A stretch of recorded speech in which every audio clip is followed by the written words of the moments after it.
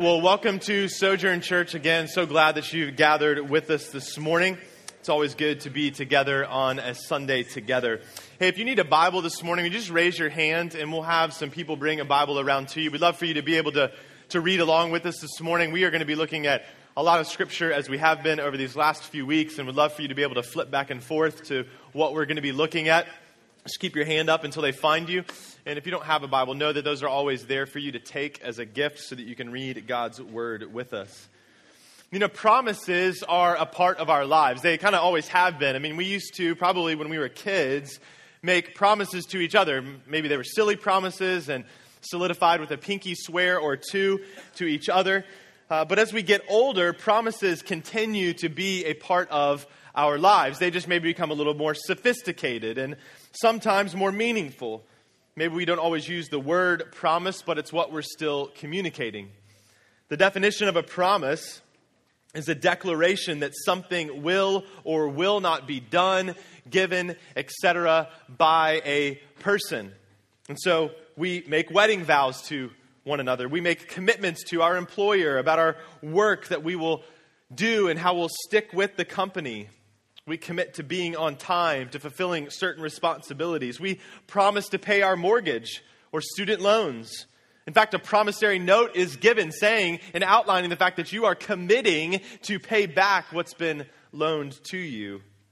There are a lot of ways we make promises and things we make promises about. Well, as we open up again to the book of Genesis this morning, we're going to see the significance of the promise that God has made to Abram. We're going to see it play out a bit more. God had said he's going to do some pretty incredible things, but as we're going to see, Abram's not quite sure that God can come through on his promise that he's made to him. And what I want to do today is I want to look at a theme that I think emerges out of Genesis chapter 12 through 17. As we look at those 6 chapters, I think we'll see this theme that kind of rises out of these chapters. And out of it, I think that we'll be able to see and learn and be encouraged about God, about who He is. And at the very same time, I believe God's Word will challenge us in an area in our life, something deep within our own hearts and lives that when we stop and think about it, all of us deal with and struggle with. I believe God's Word has power to change you. I believe God's Word has power to change me. I believe that it can be like a surgeon's knife cutting precisely into our lives in order to either bring or preserve life. And so let's pray for attentiveness to the Spirit this morning and ask God to do just that with His Word. Let's pray. Father, we do believe that your word has the power and ability to change us, that you've given it to us to cut us in a good way, Lord, to bring it to the surface things that need to be dealt with, to continue to renew and transform our hearts and our minds so that we might more faithfully follow you in every aspect of our life. And so, Lord, we ask this morning as we open up your word that you would give us attentiveness to the Spirit. Whatever is going on, Lord, I pray that there wouldn't be distractions this morning in our minds, that we'd set down our phones and set down the troubles of life right now and just pay attention to your word. And Father, I pray that in that you would reveal yourself clearly to us. I ask that you would bring about transformation and change in our lives because we were here today. And we pray this in Christ's name. Amen. We'll go ahead and grab your Bible and turn to Genesis chapter 15. Your bulletins are incorrect again as they were last week because like I said last week, I changed things up before or after those were all printed. But that's just how it goes. So sorry if you're a super type A kind of person that's messing with you this morning, but this is what we're doing. So Genesis chapter 15, reading verses 1 through 5. The author of Genesis writes this: After these things, the word of the Lord came to Abram in a vision. Fear not, Abram, I am your shield. Your reward shall be very great. But Abram said, O Lord God, what will you give me? For I continue childless, and the heir of my house is Eliezer of Damascus. Then Abram said, Behold, you have given me no offspring, and a member of my household will be my heir. And behold, the word of the Lord came to him, This man shall not be your heir. Your very own son shall be your heir. And he brought him outside and said, "Look toward heaven and number the stars, if you are able to number them." Then he said to him, "So shall your offspring be."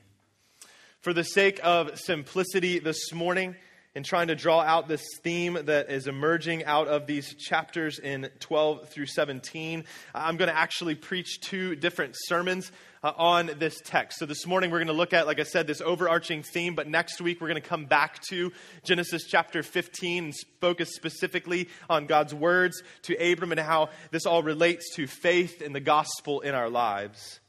But today we're going to look at this whole big picture. What we just read in Genesis chapter 15 is a tension-building text. There's a lot of tension going on in this exchange between Abram and God, but in order for us to really feel that tension, in order for us to really understand it, we need to go back a little bit further to Genesis chapter 12, where we left off with Abram last week as we were walking through this story. And what we see happening is this phenomenal picture of who God is in the midst of faltering, in the midst of faithlessness and shortcomings. And it is good news for you and for me today. So what happened in Genesis chapter 12, 1 through 9? We read some of that earlier in our service, but God spoke to Abram.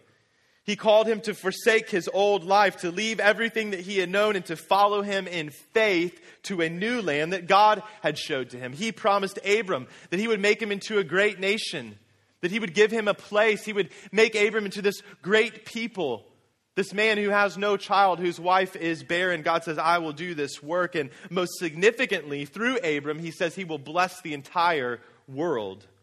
And Abram believes God's word, and he goes, taking his family and his possessions with him to a new place, never intending to return to his homeland. But then something happens. We get to the end of verse 9 and we see Abram doing these things, but then we get to verse 10 and a testing of Abram's faith starts to happen. And this is where this pattern unfolds over these next few chapters in this story. A pattern of faltering and struggling with faith, a pattern that all of us can relate to. And again, we're going to take this at a high level and look at all of these chapters together. And it's going to be a bit of a roller coaster ride of up and down for Abram in his faith. So let's jump into the story. Verse 10 says, "Now there was a famine in the land. So Abram went down to Egypt to sojourn there, for the famine was severe in the land." So chapter 12 starts with God calling Abram. Chapter 12 goes on with Abram following after God. But then we get to verse 10 and it says, man, there's a severe famine in the land. And there's this famine here. And Abram does what's probably the most natural thing to do. He looks for provision for his family. He looks for provision for his household, for his servants and his livestock. And notice he goes to Egypt. He doesn't return back home. He's not intending to go back to his home place. He's still trying to trust God in this. And so he goes to the place that's closest by, the place that would have plenty of food, and that's Egypt. But see, all indications are that Abram did this on his own initiative. He never inquired of God, the God who had called him out of Ur to go to this new place. He never asked him. He never takes God into account. And this is where the problem begins. As Abram heads into Egypt, he realizes that there might be a threat to his life because of the beauty of his wife. He's afraid that they're going to see her and kill him to get her, to bring her into Pharaoh's house. And so he comes up with this plan and he tells his wife Sarai, hey, let's not tell people that we're married. Let's just tell them that we're brother and sister. And he lies in order to save his own skin. But it gets him in trouble quickly. It puts his wife in danger.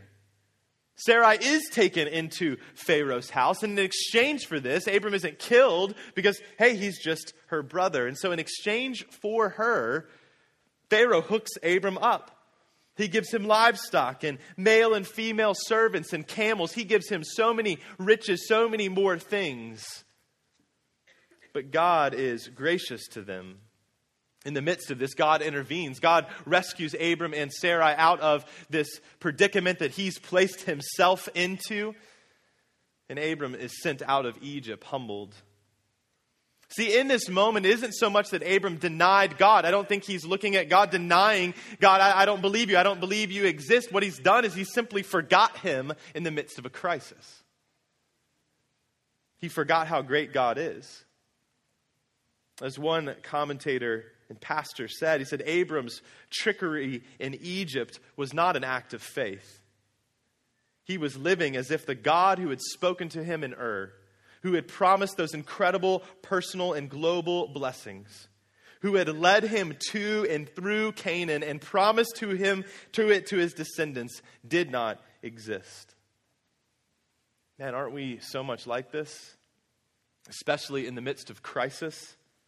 We seek to make provision when crisis comes, and maybe along the way we're like, oh yeah, God, will you bless the plans that I've made? We have to stop and think about this, that in Abram's faithlessness, he gets material riches. I mean, Sojourn, how deceiving is it in our world today that we could think that worldly success is always equal to obedience and faithfulness to God, when it might be the very opposite? The beginning of this pattern is unfolding in Abram's life. God has called him to forsake. He's called him to follow. He's called him to have faith, but Abram falters. He struggles here, but God remains faithful. He allows Abram to make this mistake, but then he rescues him out of it because he has greater things in store for him. This faltering of faith, this taking things into his own hands it's not going to God. He's not going to God in the midst of a very real trial. I mean, famine, that's serious business. Abram's thinking, my family might die. All of my livestock might die. My servants who I'm responsible for, all these people might die. Famine is a real trial. So this is not about minimizing the seriousness of what Abram's dealing with. It's about the fact that he tries to do things on his own. And because of that, he will reap repercussions throughout the rest of this story, as we'll see. So Abram leaves Egypt alive. He leaves with his wife by God's grace. And he goes back to where God had called him to go originally. Chapter 13, verses 3 through 4 say, and he journeyed on from the Negeb as far as Bethel, to the place where his tent had been at the beginning, between Bethel and Ai, to the place where he had made an altar at the first. And there Abram called upon the name of the Lord. He walks again in faith. He trusts God again, worshiping the faithful God, saying, God, this is where you called me to be. I'm going to go back to where you told me to go. But it's here that we start to see the beginnings of these consequences of his faithlessness impact his life. He gets back to this place with his nephew Lot, and now he's got all these other people with him, all these other livestock with him, and the land can't support both of them. And so they need to figure out what to do. They can't both stay in the same place any longer. Here comes another moment of testing for Abram. He could seek to take control again. Perhaps he's learned something from his escapade of faithlessness in Egypt. And instead of grabbing for control and land, he lets Lot pick where he will go, and he trusts that God will provide what God said he would provide. And our faithful God is honored by Abram's faith, and he speaks to him. He reiterates his promise once again to him. Verses 15 and 16, he says, for all the land that you see, I will give to you and to your offspring forever. I will make your offspring as the dust of the earth, so that if one can count the dust of the earth, your offspring also can be counted. And Abram believes God's word. He believes God is who he says he is and will do what he said he's going to do. So he's been in a place of faithlessness, not trusting God, and it hasn't gone well for him. And now he's in this place of faith, believing God, okay, God, I do believe you are good. I believe that you are going to do what you said you're going to do. And that continues on into chapter 14. He continues to walk by faith, and this crazy event happens where Lot is kidnapped by foreign forces, and Abram goes and rescues him out of this. And at the end of this section, the king of Sodom comes out to Abram, and he is seeking to broker a deal with him. He's seeking to conduct a business transaction with Abram, and he offers Abram great riches. But again, maybe Abram is recalling that the last time he received riches from a pagan king, it was not under good circumstances. So he refuses. He believes God again. He believes God will look after him, that God will provide. And this leads us to the text we read at the beginning out of Genesis chapter 15. It's here that this tension begins to build more and more. Genesis 15:1 says, after these things, the word of the Lord came to Abram in a vision. Fear not, Abram, I am your shield. your reward shall be very great. God speaks to him. He says, look, don't fear. I know this man is offering you great riches, and the way the world operates would say you need to take these things. But Abram, trust me, I am faithful to you. Do not fear. I will bless you as I've promised to bless you so that you might be a blessing. But in the midst of God speaking to Abram, it exposes Abram's heart. He's struggling to believe. I can imagine him lying there in a tent in a land that's not his own. Far, far away from his home, far away from people that he knows, far away from security. His wife asleep next to him. And he's seeking to trust God. He's seeking to follow him, seeking to believe his word, but he's having a hard time laying in there in that tent next to his wife, and they still have no child. They still have no land. They're just in this place all by themselves. In fact, his nephew has even left him at this point. God said he would make him a great nation, but some 10 years have passed, and there's still no child. So Abram responds to God. He boldly shares his unhappiness with him. Verses 2 and 3, it says, but Abram said, "Oh Lord God, what will you give me?" God said, "I will give you a great reward." He says, "What will you give me? For I continue childless. And the heir of my house is Eliezer of Damascus. Behold, you've given me no offspring, and the member of my household will be my heir." God, I believed you. I left everything for you. I came out here and thought you would be faithful to your word, but God, it doesn't seem like you even care about me. I mean, this is almost a blasphemous statement for Abram to make. He's essentially saying, God, you are not faithful. You are not reliable. Your word is not true. It is not good. Have you ever had those moments of deep struggle? Where life, it just seems so crushing, so hard, so difficult, and your thought is, God, do you even care? Are you even there? Do you even listen to me? So how does God respond to Abram's faint-hearted faith in this moment? Man, God is extremely gracious to him, and he's patient, and he's telling him once again what he's already told him. And behold, the word of the Lord came to him. This man shall not be your heir. Your very own son shall be your heir. And he brought him outside and said, look toward heaven and number the stars if you are able to number them. And then he said to them, so shall your offspring be.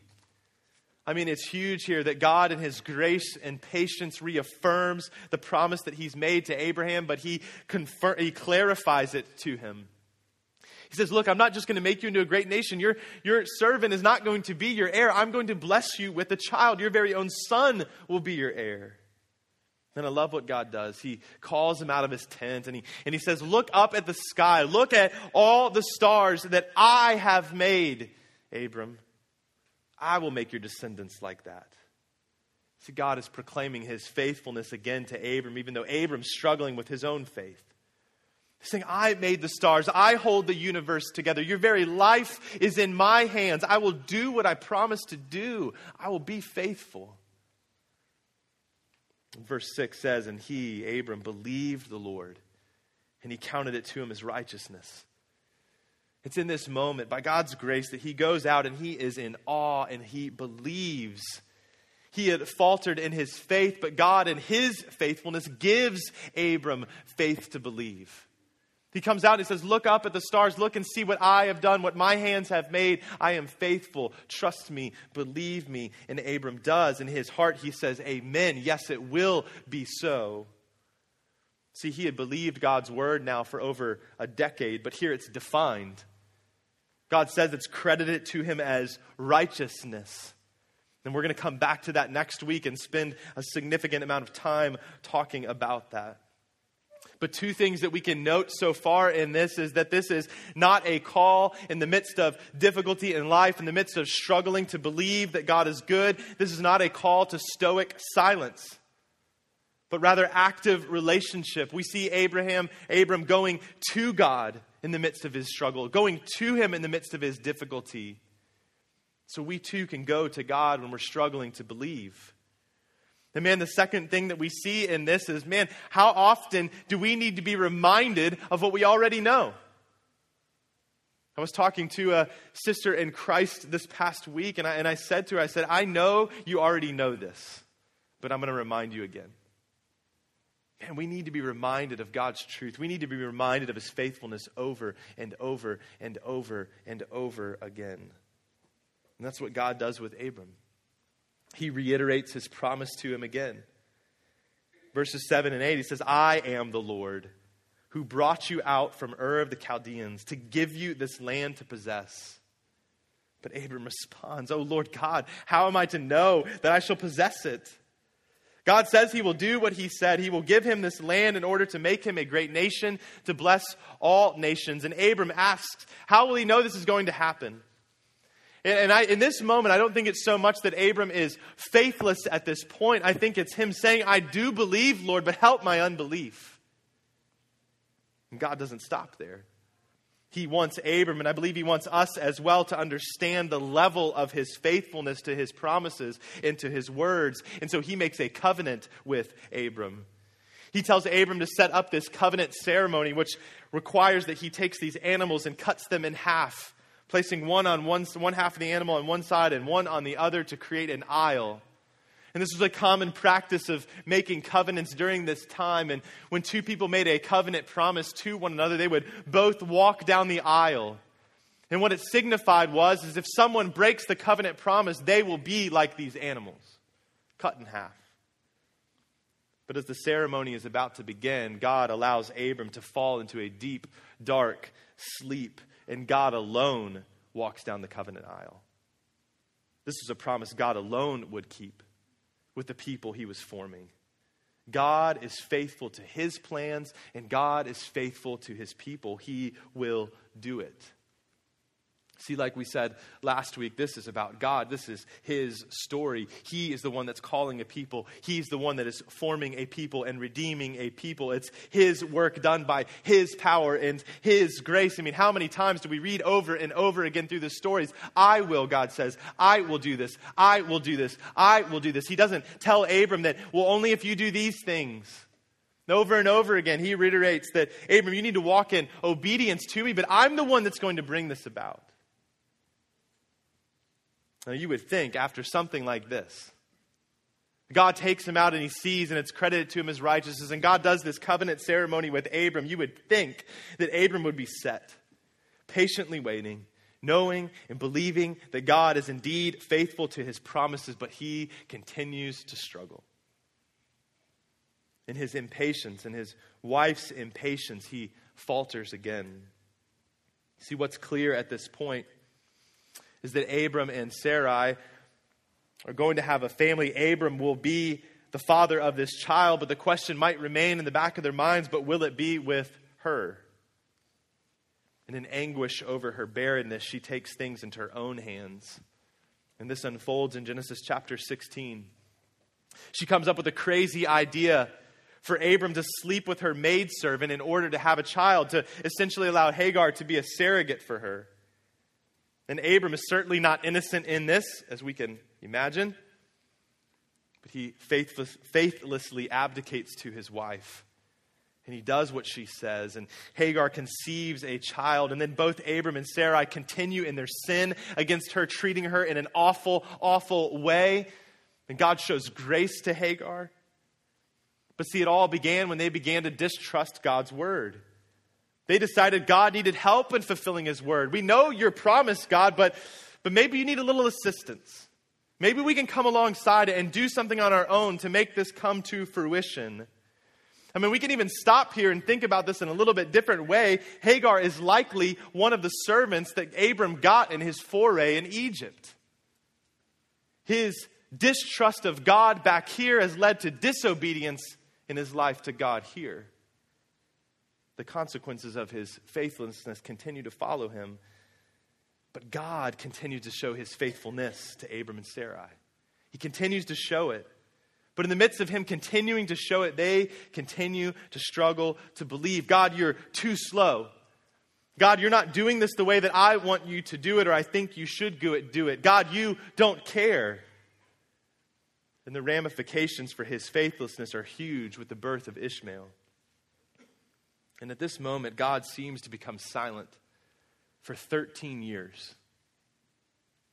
A man who walked closely with the Lord, who had heard from God, doesn't hear from him for 13 years. But even in the midst of his faithlessness, God remains faithful.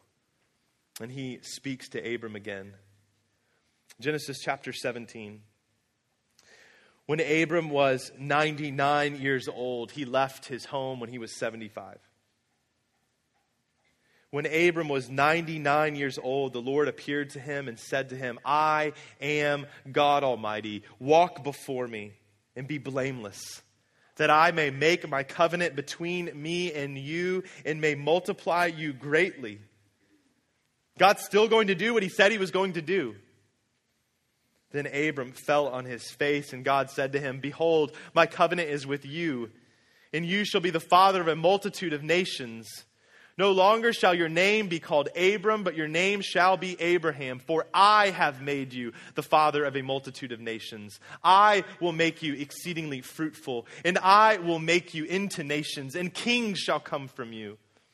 And I will establish my covenant between me and you and your offspring after you throughout their generations for an everlasting covenant, to be God to you and to your offspring after you. And I will give to you and to your offspring after you the land of your sojournings, all the land of Canaan, for an everlasting possession, and I will be their God. God comes to Abram in the midst of his struggle to believe, and God continues to be gracious and patient and faithful. He says, I am God Almighty. I will do this. All power to do all things lies with me. And I love that he changes Abram's name to Abraham, and later on in chapter 17, he changes Sarai's name to Sarah. For all that's happened, in this moment, God seeks to redefine them, to give them a new identity, to declare, this is who you are because this is who I have made you to be. See, Abraham and Sarah are names that are rooted in God's promises, rooted in God's faithfulness, and rooted in God's power to bring it about.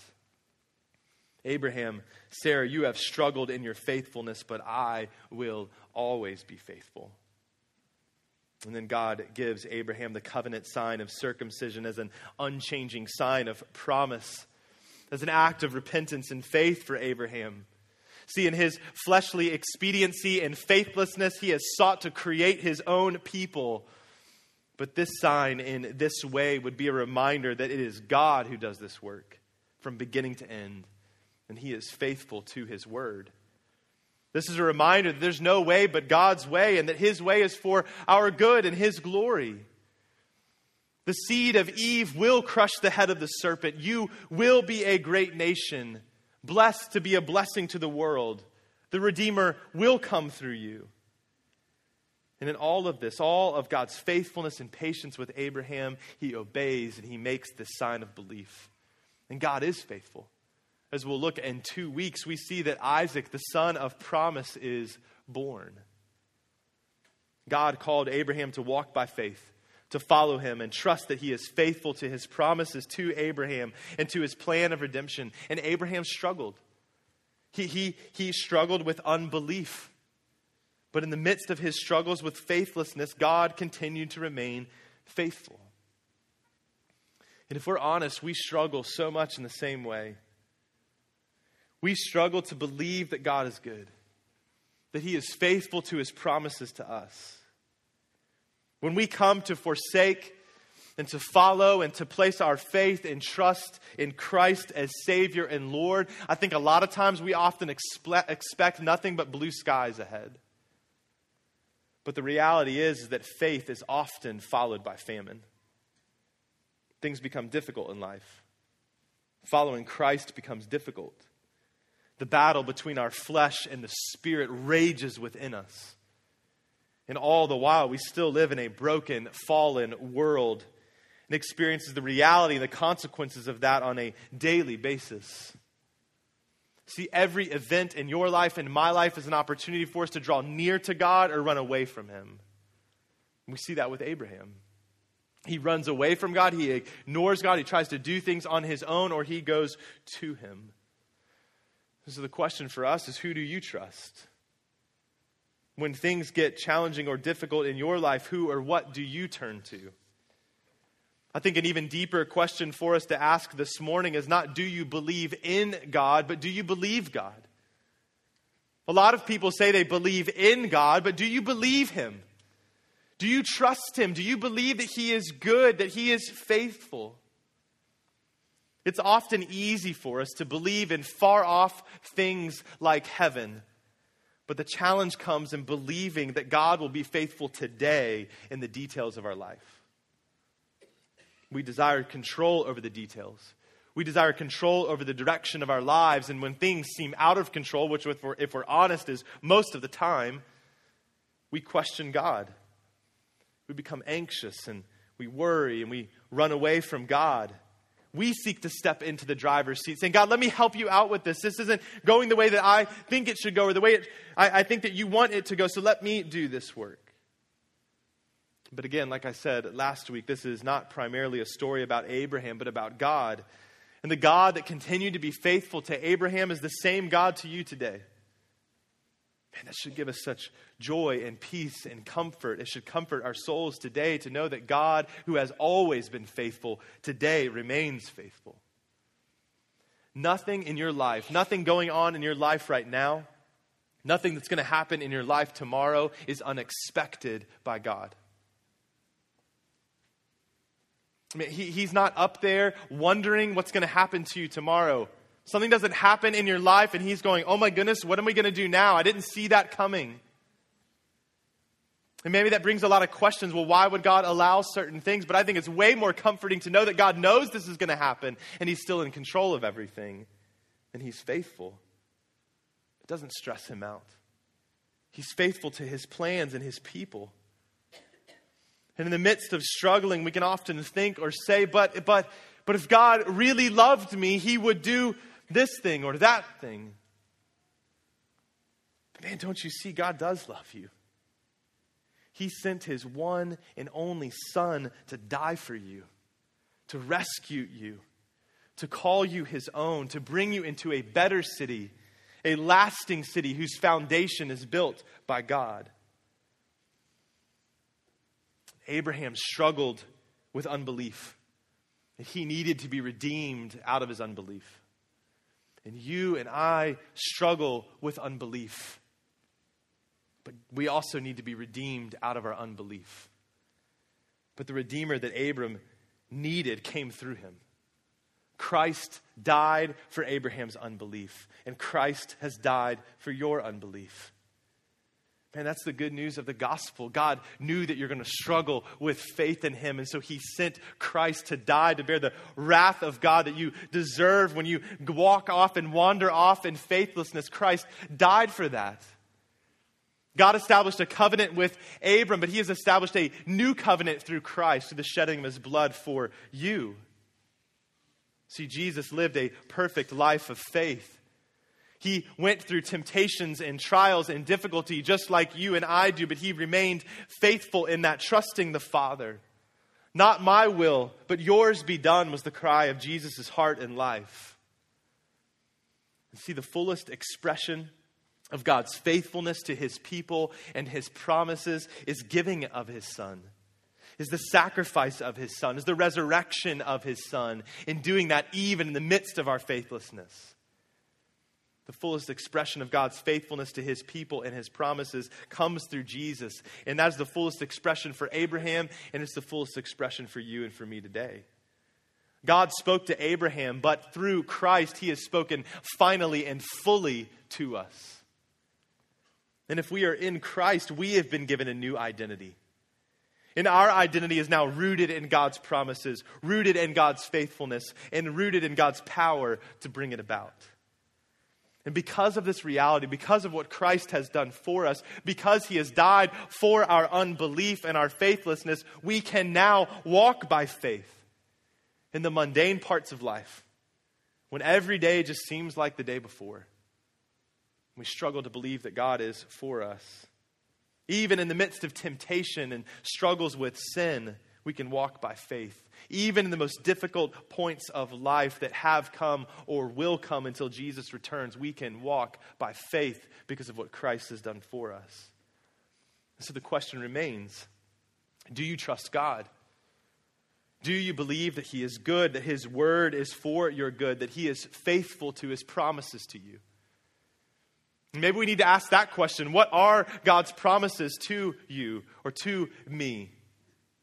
They're not to hook you up in life. They're not to give you what you think you need or what you think you even deserve. They're not to make your life comfortable. That's not God's promise to you. But listen to His word. Philippians chapter 1, verse 6.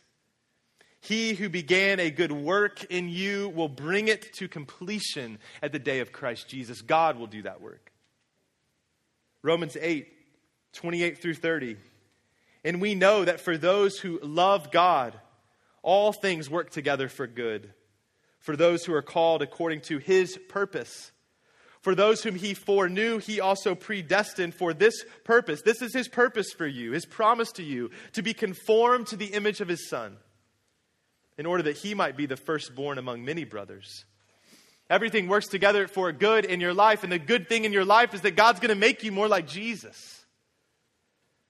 And those whom He predestined, He also called. And those whom He called, He also justified. And those whom He justified, He also glorified. That is God's work to do in your life. 1 Peter chapter 1, verses 3 through 7 say, Peter writes, "Blessed be the God and Father of our Lord Jesus Christ. According to His great mercy, He has caused us to be born again to a living hope through the resurrection of Jesus Christ from the dead, to an inheritance that is imperishable, undefiled, and unfading, kept in heaven for you, who by God's power are being guarded through faith for a salvation ready to be revealed in the last time. In this you rejoice." You rejoice in the fact that God's promises to you as your inheritance is secure. In this you rejoice, though now for a little while, if necessary, you've been grieved by various trials, so that the tested genuineness of your faith may be found to result in praise and glory and honor at the revelation of Jesus Christ. And man, there are so many more promises. We could spend probably forever just reading and rereading and over again the promises of God to us. But the main thing we need to see is that the promise that God has given to you is that He has redeemed you through Christ, and now He's going to transform you to be like Christ. God says, I will do this work in your life. I will restore the image of God in you because Christ has come to bear the wrath that is due to you. This is God's work, and He will do it. See, in the midst of looking at this story in Genesis and looking at God's story in your own life, we have to come back to 2 Corinthians chapter 1, verse 20. For all the promises of God find their yes in Him, in Jesus. That is why it is through Him that we utter our amen to God for His glory. Christ Jesus is the culmination of every promise of God.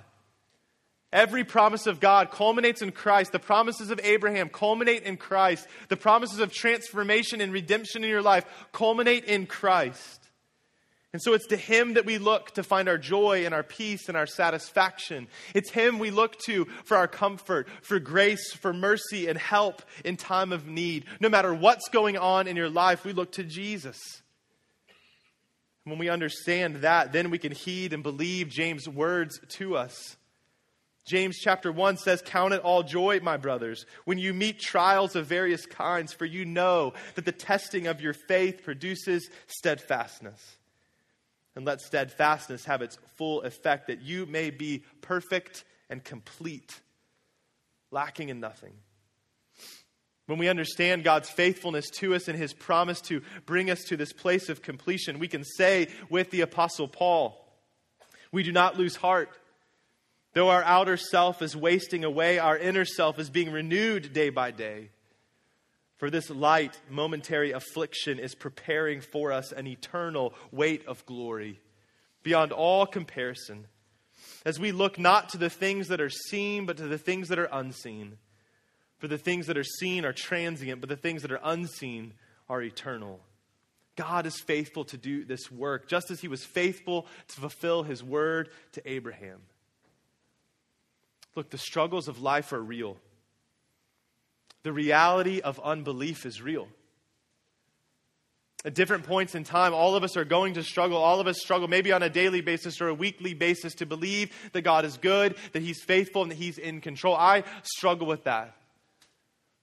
I find in moments, especially in certain areas, whether it's finances or with my kids, that's where I want to grasp onto control.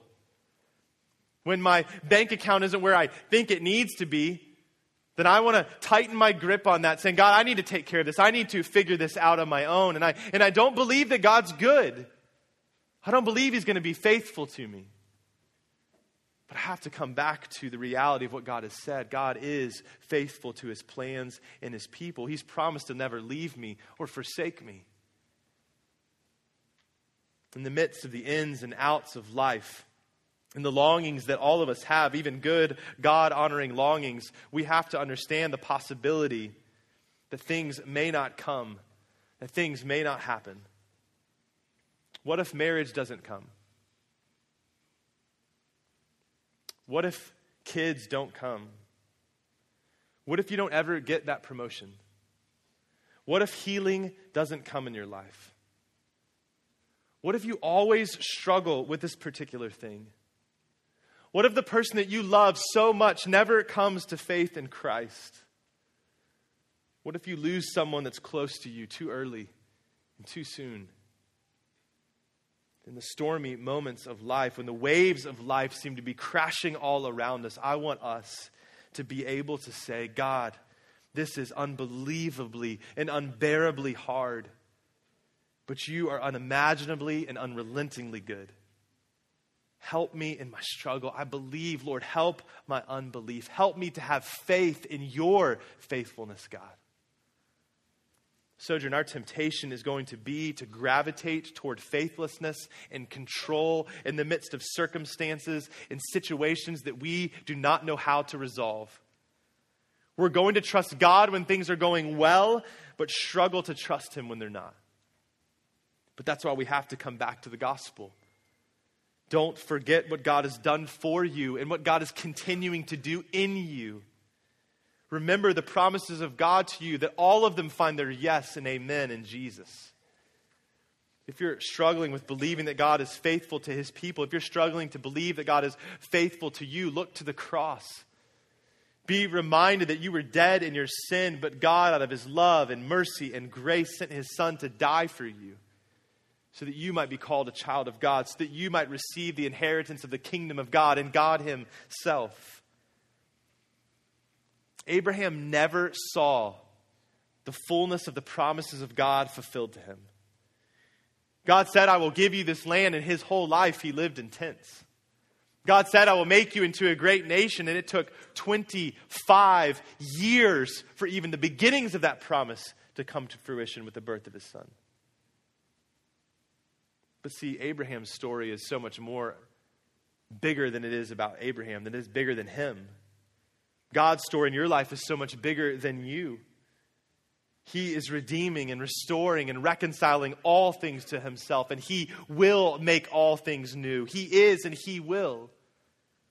But as we wait, let's not falter in our faithfulness, turning away to trust in self or princes or the power of this world, but instead dig in deeper, abiding in Jesus, throwing off the sin that so easily entangles and running the race before us, fixing our eyes on Jesus, the author of our faith, the perfecter of our faith, the finisher of our faith, who for the joy set before him endured the cross, despising its shame, and is seated at the right hand of God.